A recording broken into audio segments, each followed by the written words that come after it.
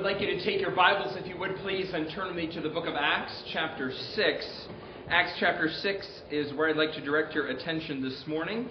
I'm going to read a couple of verses just a moment. While you're turning there, let me mention a couple of things. One, Jonathan Bittner was supposed to be home this weekend on fall break from Cedarville, but last Wednesday his lung collapsed after track practice. So he is there, and Jeff and Cheryl are actually out there with him. It was a somewhat minor lung collapse, only 10%, but it hasn't inflated as it should. He's going to go see a pulmonologist next week on Tuesday. So you can pray for Jonathan. I learned from Jeff that collapsed lungs happen occasionally in very tall, very thin men. And Jonathan fits both of those.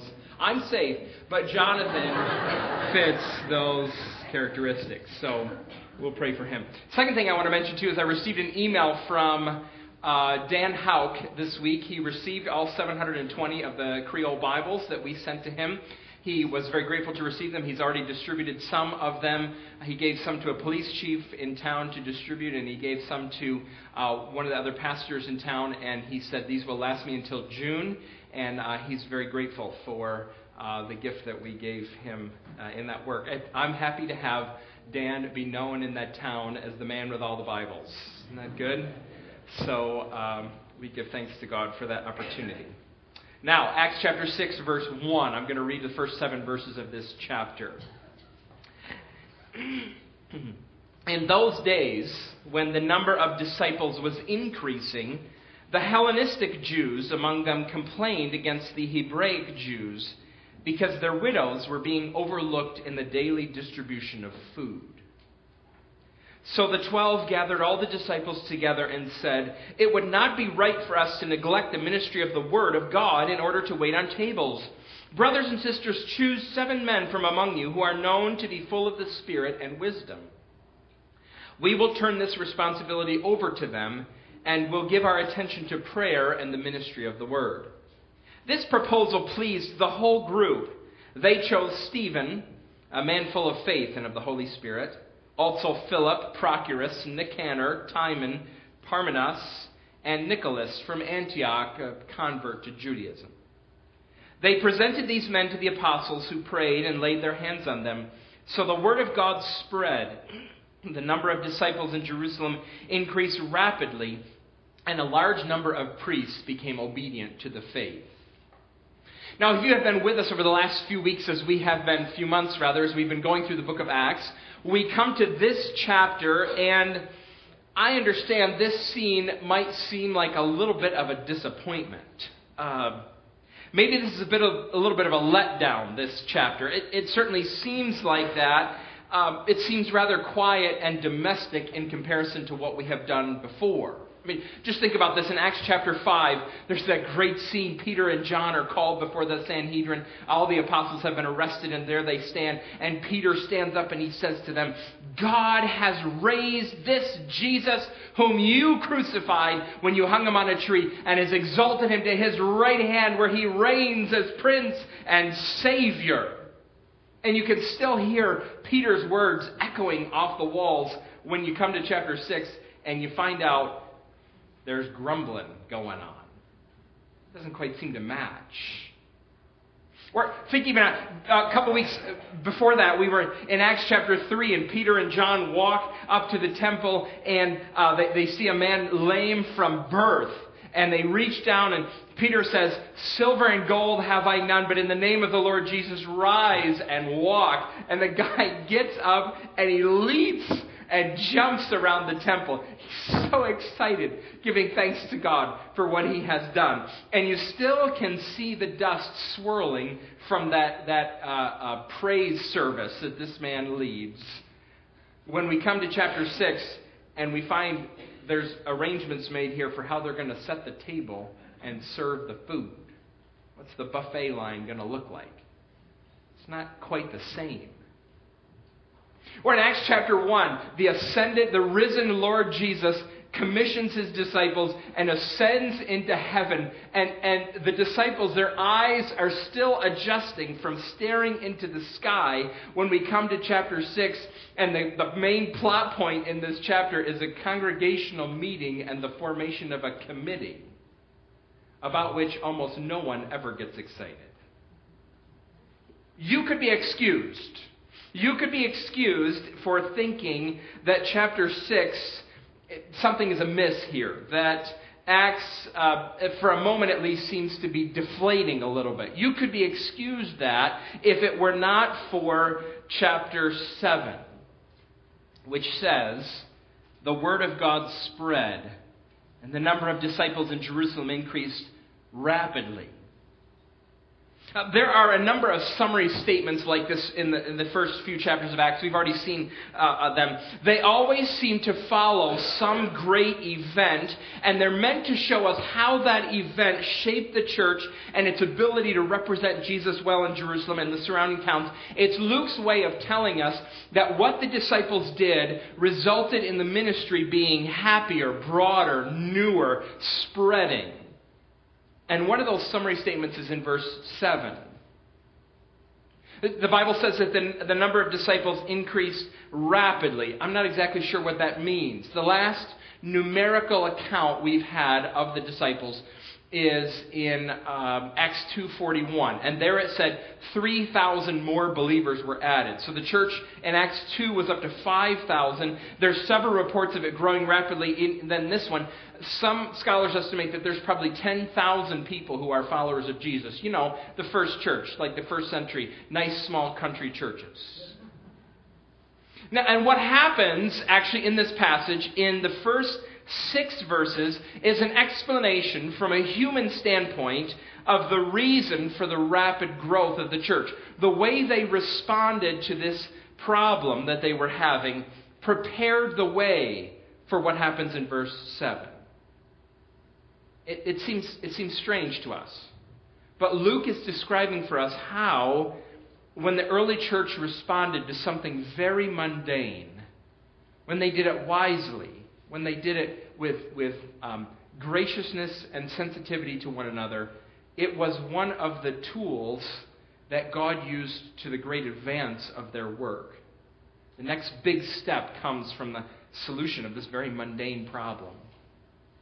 When I was in college, David Jeremiah is a name you probably recognize. David Jeremiah came to a school and he did a Bible conference and he did a pastor's conference while he was there. And I went to it, and one of the things that David Jeremiah shared with us was his understanding of what the Bible teaches about how a church grows. He said to us, in Matthew chapter 16, Jesus says, I will build my church. He has taken responsibility for the growth of the church. He said, I think that what we should try to do is try to figure out the answer, what is keeping the church from growing?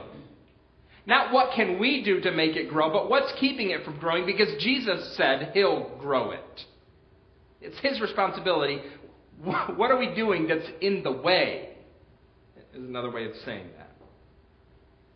Here's how the early believers responded to a growth-stopping problem. We're going to, as we often do with narrative text, I want to walk through this story. It's a great passage of Scripture. It encourages me. It encourages us. I think we all should find encouragement here because it affirms some of the things that we're trying to do in our church. It also challenges me a little bit about how I operate as one of the full-time elders in the congregation. What I want to do is I want to walk through it and I want to uncover some of the principles and values that arise from this text. The Lord builds His church. And following these is no guarantee. It doesn't mandate God to do anything among us. But here we are, these values that set us aright for the Lord adding to our numbers. Well, let's read, shall we? Let's move through slowly this text. Verse 1, I'm going to read it again. In those days when the number of disciples was increasing, the Hellenistic Jews among them complained against the Hebraic Jews because their widows were being overlooked in the daily distribution of food. The wording in verse 1 and verse 7 is identical. The number of disciples is increasing. Verse 7, the number of disciples increased rapidly. And we find this principle at work even in this first verse. Growth brings new challenges. This passage is telling us a very simple truth about what happens in churches. Growth brings new challenges. Healthy organisms grow, and with that growth, new challenges come. You can see this. Even in the best of congregations here, the healthiest, the most well-led, new challenges arise. Just think of it in a very basic way. When more people come, you have to have more stuff. You need to have more nursery workers to care for the children. You need to have more chairs in the auditorium. You need to have more parking spaces for the cars. You need to have more of those little plastic cups to serve the Lord's Supper. You need more elders for shepherding work. So growth brings challenges. Now here more specifically, this is the problem that's going on. There seems to be some sort of ethnic, cultural tension in the church. Ethnic is not the right word because they're all Jews. But there's two different groups in the church. There's Hellenistic Jews and there's Hebraic Jews. Now Hellenism, let me explain. Hellenism is a word that refers to the influence that the Greeks had on the known world at the time. Alexander the Great died in AD 323, about 350 years before this scene. And before he died, he conquered the world, the known world, all around the Mediterranean Sea and far into the eastern portion of the world. And as Alexander the Great went, he spread Greek culture, the Greek language, Greek philosophy, Greek architecture, Greek literature, Greek government. He created a system. He created what's been called a Hellenistic world. Now, where does Hellenism come from? The ancient word for the Greek state is Hellenistes. So he created this Hellenistic world. And during this time, there were Jews some were exiled, some traveled. They spread out around this region, and they lived, because they lived in these Greek-like cities like Athens or Ephesus or Thessalonica. They spoke Greek. And they lived under the influence of Hellenism. Over time, some of them returned to Israel. And in fact, we're going to talk about one of these next week. There were synagogues in Jerusalem where the service was held not in Hebraic or Aramaic, or Hebrew and Aramaic, but in Greek. There were Jews that was their language. So they had their own synagogues. And some of those Jews, Hellenized Jews, had become Christians. And there's this tension in the church. Tension between them and these Hebraic Jews. That is, these Jews who'd never left Palestine, who'd never gone, who spoke Aramaic, and Palestine was their home. And the tension is over how the Hellenistic Jewish followers of Jesus were being treated at the dining table. And the tension arises when some of the Hellenistic Jews start complaining. That word complaining, is, your translation might say grumbled. Grumble, grumble, grumble, grumble. The Bible never says anything good about grumbling or complaining. The text says that there's concern here over the daily distribution of food, particularly to the widows. It's probably a reference to the community meal that the church would have. If the church, as part of its benevolent care for people, was giving away money, they could do that on a weekly basis. But they're doing this on a daily basis. They're probably talking here about perishable food. So they're getting together to eat on a daily basis. And the problem is how these Hellenistic widows are being treated. And we've talked about this before. The widows in ancient culture are the most vulnerable people in society. Maybe only orphans are second to them. There was no Social Security. There's no Medicare. There's no retirement accounts. And the widows have no one to defend them and no one to care for them and no one to provide for them. Unless you can earn money every day, you don't eat. Unless you have a family member or somebody who takes care of you. Our world is a little bit different than this one, obviously. But the church is caring for these women. Now, this should strike you as a little odd. Do you remember in chapter 4? In chapter 4 it said that the church, they were selling their possessions and no one had any needs. Everybody had exactly what they needed. That was happening in chapter 4. Now here in chapter 6, there's some people who apparently are going without. Church growth brings challenges. Even in healthy congregations. In healthy congregations led by apostles. This is a great church here in Acts 6, but it's not a perfect church. There's complaining going on, which I find to be incredibly encouraging. You should find that to be incredibly encouraging too, especially if you lead a ministry. People express concerns. That's a nice way of saying complain. People express concerns to me all the time. And sometimes they express their concerns and they're not complaining. But they do that to me all the time. Do they do it to you too? If you lead a ministry, something's wrong with the nursery, something's wrong with the Awana, something's wrong with the children's church, something's wrong with the sound system, something's wrong with the bulletin, something's wrong with the building. Brothers and sisters, trust me. If in this church, led by apostles who were trained by the Lord Jesus, there was cause for complaint, you're going to have cause for complaint in a church where I'm one of the elders. Right now, we're working, aren't we, through this challenge presented by the growth that we have experienced. Our auditorium over the last couple of years has been increasingly full. So we have people worshiping down in the fellowship hall today. They are the ones whose last name starts with I and through O. My directory says it starts with Immel and goes through Osman. Nobody, she's here, don't look at her, but Dot's upstairs. Not that we're looking. If you have knee surgery and are over 85, you don't have to go down the stairs, okay? Dot's not over 85. She only fits one of those characteristics, but... Now, why are we doing this? Going downstairs.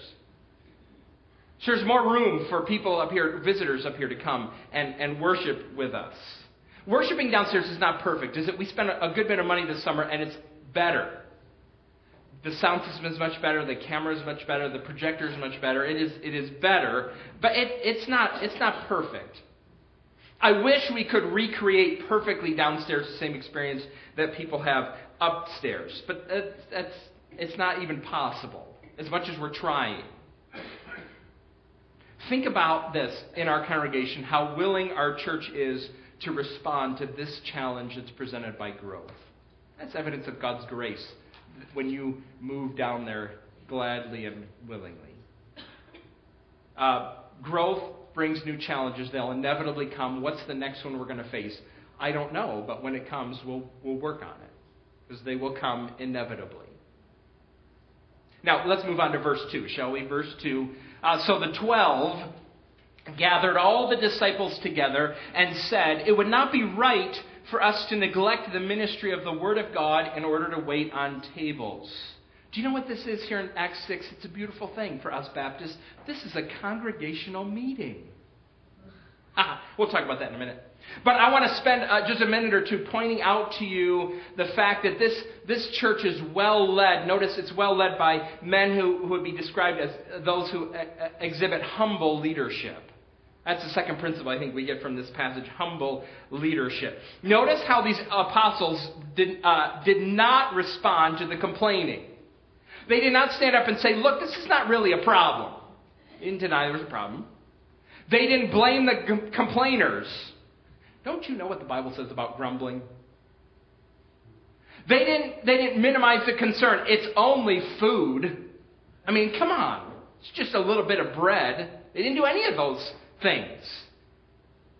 In fact, they very quickly and decisively responded to the problem. And they did it with a very clear eye on their own responsibilities. It seems like up to this point in time, waiting on tables has been one of their duties. It's what they do. And they were doing it poorly. They didn't make excuses about that either. That's something else they didn't do. They recognize that they have a certain responsibility in the church. My translation says, it would not be right. Yours might say, it would not be pleasing. Now, the question is, pleasing to whom? I think the answer to that question is the Lord Christ. Jesus himself would not be pleased if they neglected the ministry of the Word, because he himself had commissioned them to do a specific job, the ministry of the Word. And in this moment, when they're trying to wait on tables and serve the Word, something has to give. How did they decide what was going to give for them? They decided it by the commission that the Lord Jesus had already given them. See, waiting on tables is important work. So is the ministry of the Word. And they can't do both any longer. And they've come to this point where they gladly recognize this and freely admit this. So they let go of it. Let's look at verses 3 and 4, shall we? Brothers and sisters, choose 7 men from among you who are known to be full of the Spirit and wisdom. We will turn this responsibility over to them, and will give our attention to prayer and the ministry of the Word. A number of principles, I think, arise from these 2 verses. The first one is organizational flexibility. Organizational flexibility. Do you know what the apostles do? They appoint a committee, or they ask the church to appoint a committee, a new team, a new group. They come up with the idea of having 7 men. I don't know where. No one knows where the idea of 7 came from. The best suggestion I have is that in northern Galilee, where these men were from, towns were often led by a group of 7 judges. So maybe that's where this comes from. We don't know. But now what's going to happen is there's going to be 2 recognized groups in the church. There's going to be the 12, and there's going to be the 7. A lot of people speculate when they read this that this is the beginning of the office of deacon in the church. It's debated. Don't argue too much about this. But there seems to be some overlap here between what's described in Acts 6 and what's described in the passage that Merv read in 1 Timothy chapter 3. Some men call these, you'll love this phrase, some people call them proto-deacons. Oh, you have to be a theologian to come up with that. These early originators, these first prototype deacons. Now, when it comes to organizing a church, there are certain demands that are placed on us. In order for us to be a New Testament church, we must have elders. Paul went through, when he moved through the region, he appointed elders in the churches. He commissioned Titus and Timothy to appoint elders. We must have elders in order to be a New Testament church. When the apostles were passing off of the scene, they did not appoint new apostles. They appointed elders to lead the congregation. That's an important observation for another sermon another time. Now, the Bible also describes this office, Merv read about it again in 1 Timothy 3, of deacons, or perhaps deaconesses too. I don't think the Bible mandates that a church have an office of deacon like it does for an elder, but we can appoint them if we need them. They're there. We actually have people in our church who function like deacons. We just don't call them that.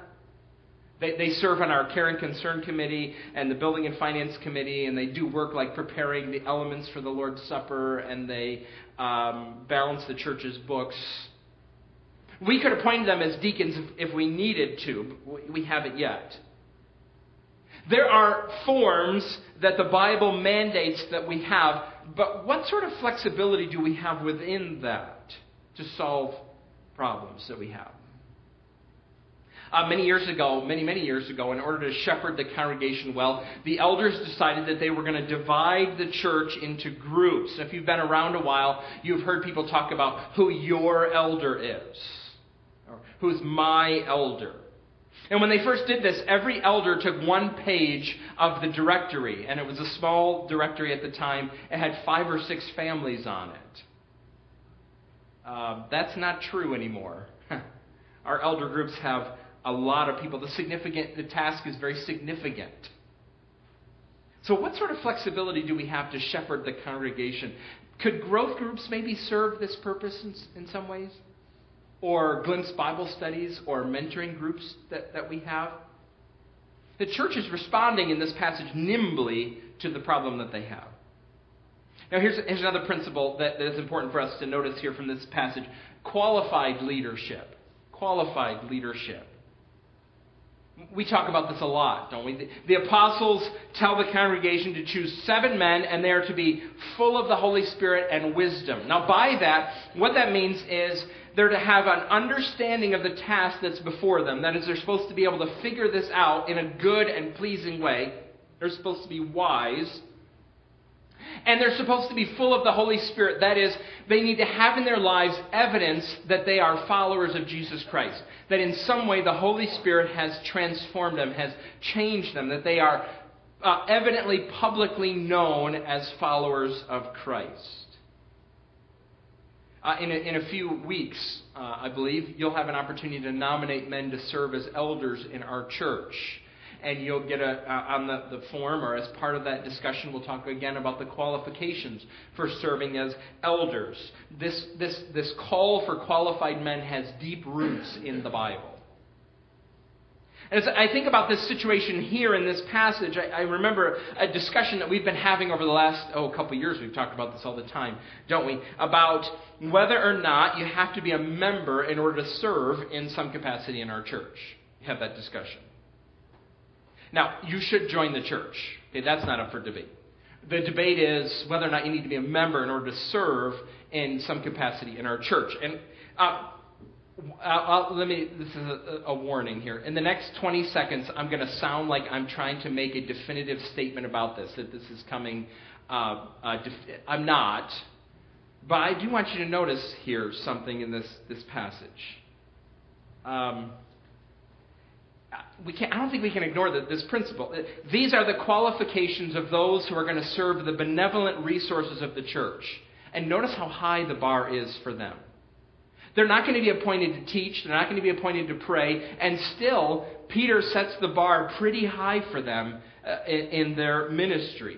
So it behooves us to ask then, in light of this, how loose should we make our own requirements to serve in the church?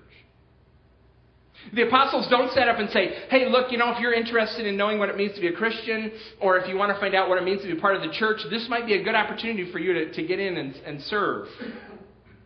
They're not trying to attract people to the church by offering them a chance to get involved in benevolent ministries. There's congregations who do this. It's an outreach strategy. Kathy has a friend who's a medical doctor, and she's not a follower of Christ. And a couple of years ago, she went on a missions trip with a local congregation in the county because, they needed her. They were doing some medical work, and they were hoping that her going along would be a way for her to meet Christians and see what Christianity is about. I can't imagine the apostles would be thrilled about that. Look at how high they set this bar for waiting on tables, for passing out funds.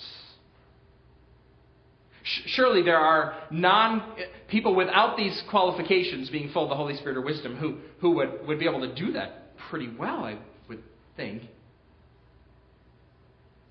Look at these men here who eventually get the position. Verse 5. This proposal pleased the whole group, and they choose these men: Stephen, Philip, Prochorus, Nicanor, Timon, Parmenas, and Nicholas. We don't know very much about any of these men. In fact, there's only we know a little bit more about Stephen. He's full of faith in the Holy Spirit. And actually, for the next couple of weeks, after Steve Niles is here, Lord willing, we're going to look at Stephen. He's the main character in the next couple of chapters. Then Philip is going to come up in chapter 8. He's the great evangelist, Philip is. We don't know anything about Prochorus, Nicanor, Timon, Parmenas. Nicholas was from Antioch, this is his hometown, and he had converted to Judaism and then had become a Christian. So Nicholas is a Hellenized person, now appointed to make sure that the Hellenized widows get their food. In fact, all of these are Hellenized names. Some people think that they chose Hellenized Jews for this position wisely. But these are qualified men. Now, here's another principle that arises from verses 3 and 4. Shared leadership. Shared leadership. And notice, it's the congregation who chooses these men and the apostles who dedicate them to the task. This is one of the passages that helps us to come to our convictions about congregationalism. The ultimate authority in our church is the congregation. Now, how did the congregation choose these 7 men? I don't know. Maybe there were several nominations from the church and they voted. That sounds familiar to me, but maybe that's how they did. Or maybe there were nominations and they cast lots, like they chose the apostle in Acts 1. That's another possibility. But it's the congregation's responsibility to choose these 7 men. Notice here, also in this verse, the concept of dedicated ministry. We move from shared leadership to dedicated ministry. By that, I mean there were people in the church who were appointed to specific tasks with specific priorities. They were dedicated to a ministry. The apostles were appointed by Christ himself to the work of prayer and the ministry of the word. And Scott and I, as best I can understand it, as full-time elders, have been appointed by the congregation, not the Lord Jesus himself, but the congregation for similar work. So if I'm reading this text correctly, it helps me understand and remember what the church has appointed me to do. Here it is. Pay attention, Davini. Devote yourself to prayer and the ministry of the word. And notice that word ministry, it's not real clear in the English, but that word ministry actually applies to both of these tasks, serving tables and serving the word. What sort of ministry are you dedicated to? I read this passage actually, and it reminds me again, often as I go through the book of Acts, it gives me an opportunity to affirm and delight in the place where I serve. I serve in a congregation that appreciates this commissioning work. Not all churches do. Scott and I are reading a book right now about the pastor's family. And in it, the author, his name is Brian Croft, and he talks about how one day there was a friend of his was a pastor, and on Tuesday of a week, one of the deacons in the church came to him and said, "Hey, I drive by the church a lot, and I don't see your car in the parking lot very much. You need to be in the office more so that people, if they stop by the church, they can talk to you, and maybe you should be there studying too. You should be at the church more." On Thursday of that week, he got a visit from one of the other deacons who said, "I drive by this church all the time, and your car is there always. You really need to be out more visiting people and not in the office so much." I rarely ever get that sort of tension. I have rarely ever experienced that tension. In fact, I receive a lot of encouragement in this church for me to continue my work of studying and preparing. Actually, it worries me a little bit sometimes.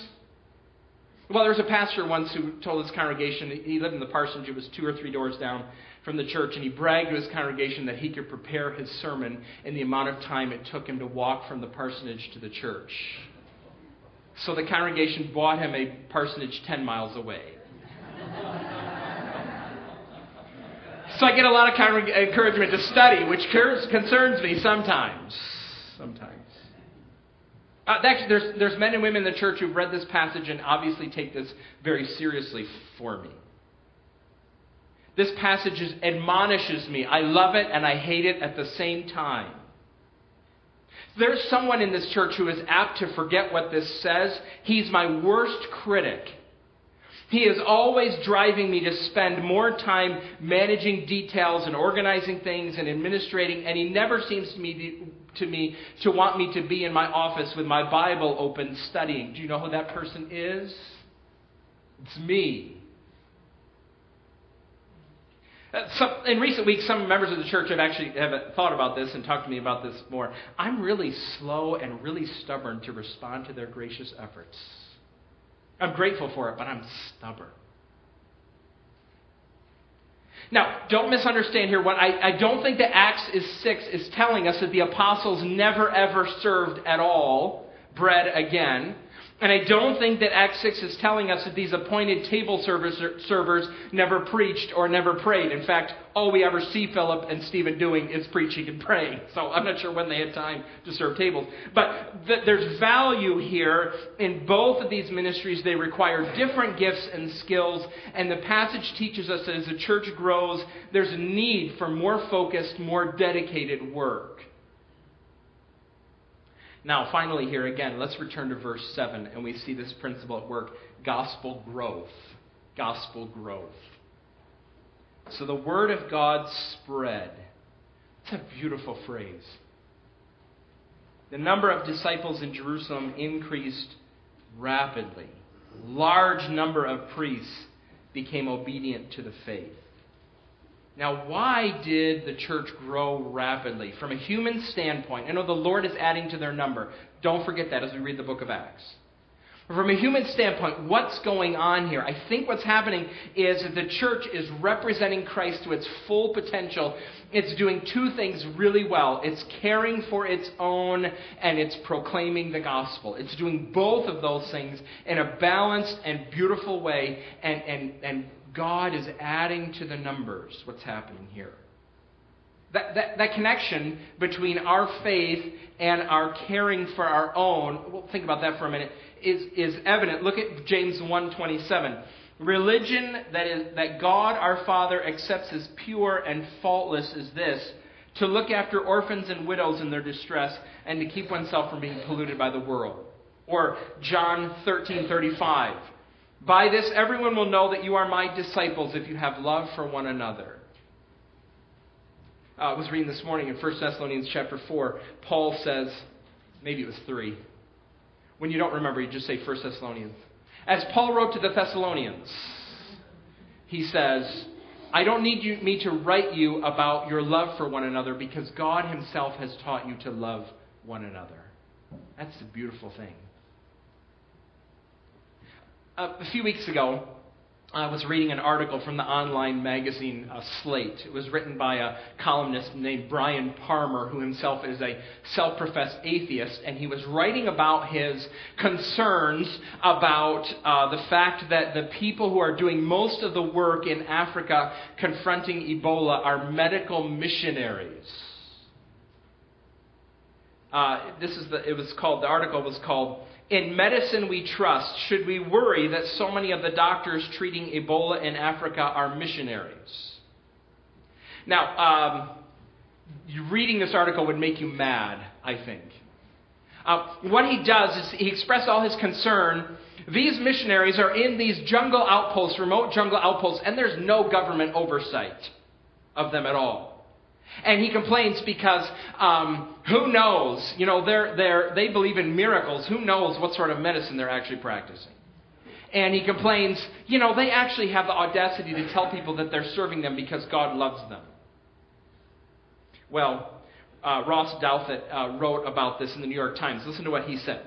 The first time I read the piece by Brian Palmer, I was filled with a stuttering sort of rage. But reading it again, it doesn't actually merit that kind of clickbait outrage. Palmer seems less hostile to Christian missionaries in their work than he is confused by what they're doing. He clearly has a set of ideological frames through which he sees the world, a set of assumptions. Here are his assumptions. The separation of medicine and religion should be absolute. Proselytization, being a missionary, is wicked, backward, and ignorant. Helping people is what governments and secular groups are supposed to do. Those are Brian Palmer's assumptions. Those assumptions simply don't fit what's happening on the ground in Africa and who's actually there, which in turn leaves Brian Palmer both unsettled and subtly resentful at those Christian missionary doctors who are unsettling him. See, Douthat says that what really upsets Brian Palmer is that the religious zealots are showing him up. He's a committed atheistic rationalist, and these religious zealots are showing him up. Actually, this is not new in the history of the world. In the 4th century, there was a Roman official, his name was Pliny, and he wrote a famous, pretty well-known letter to the emperor at the time, whose name was Julian. This was, again, 1600 years ago. And Julian, the emperor, was trying to fight against Christianity, and Pliny's giving him a report about this. And Pliny says, 1600 years ago, all men see that our people lack aid, but those Christians support not only their own poor, but ours as well. That really makes me mad, he says. See, what bothers Brian Palmer is I don't think he's conscious of this. What really bothers him is that his real problem is not that there are so many Christian medical missionaries in Africa, but there are so few atheistic rationalist doctors in Africa helping people with Ebola.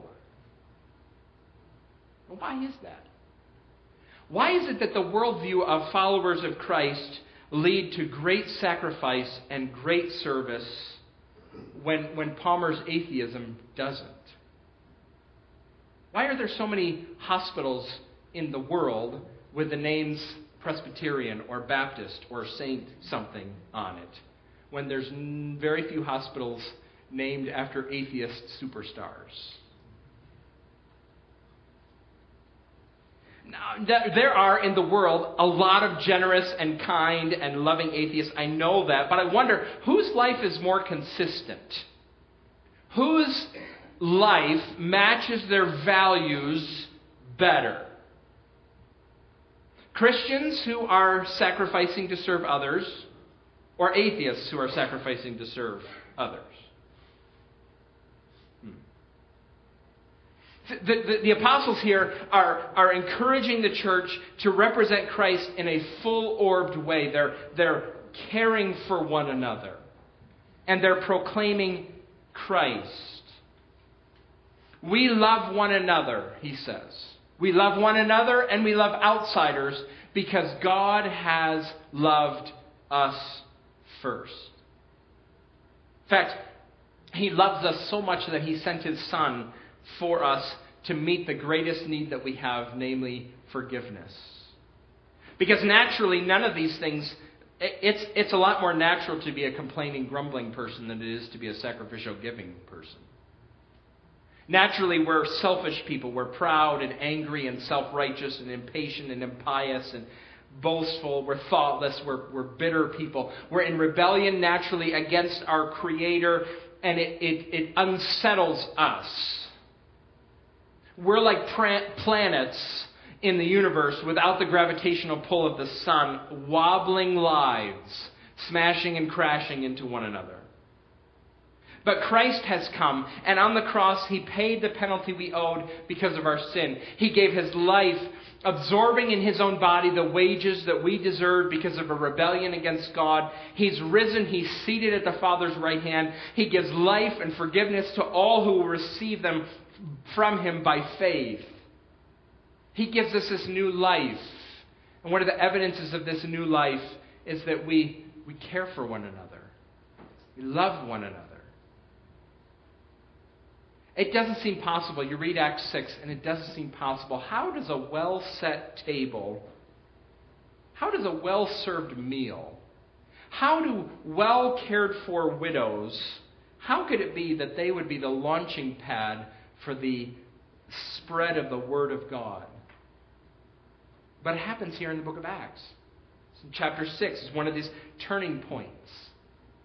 And brothers and sisters, how thankful I am as I read this. I'm thankful for the number of people in our church who believe that what this says is true.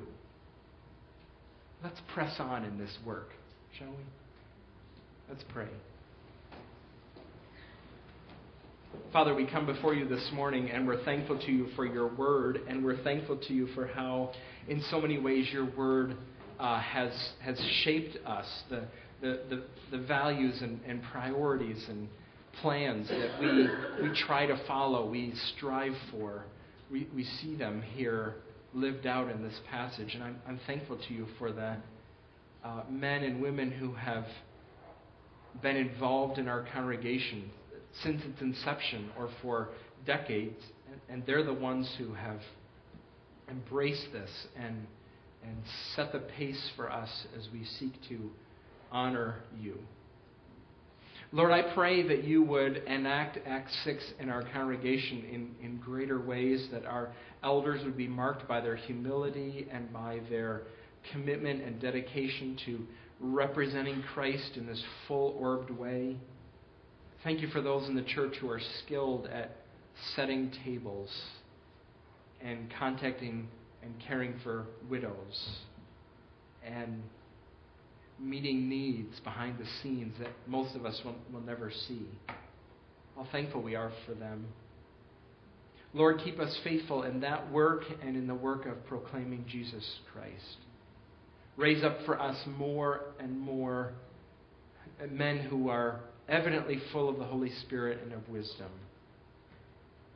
for the advance of the gospel in our towns, in our boroughs, in our townships, in our county. We pray these things together in the name of the Lord Jesus, saying,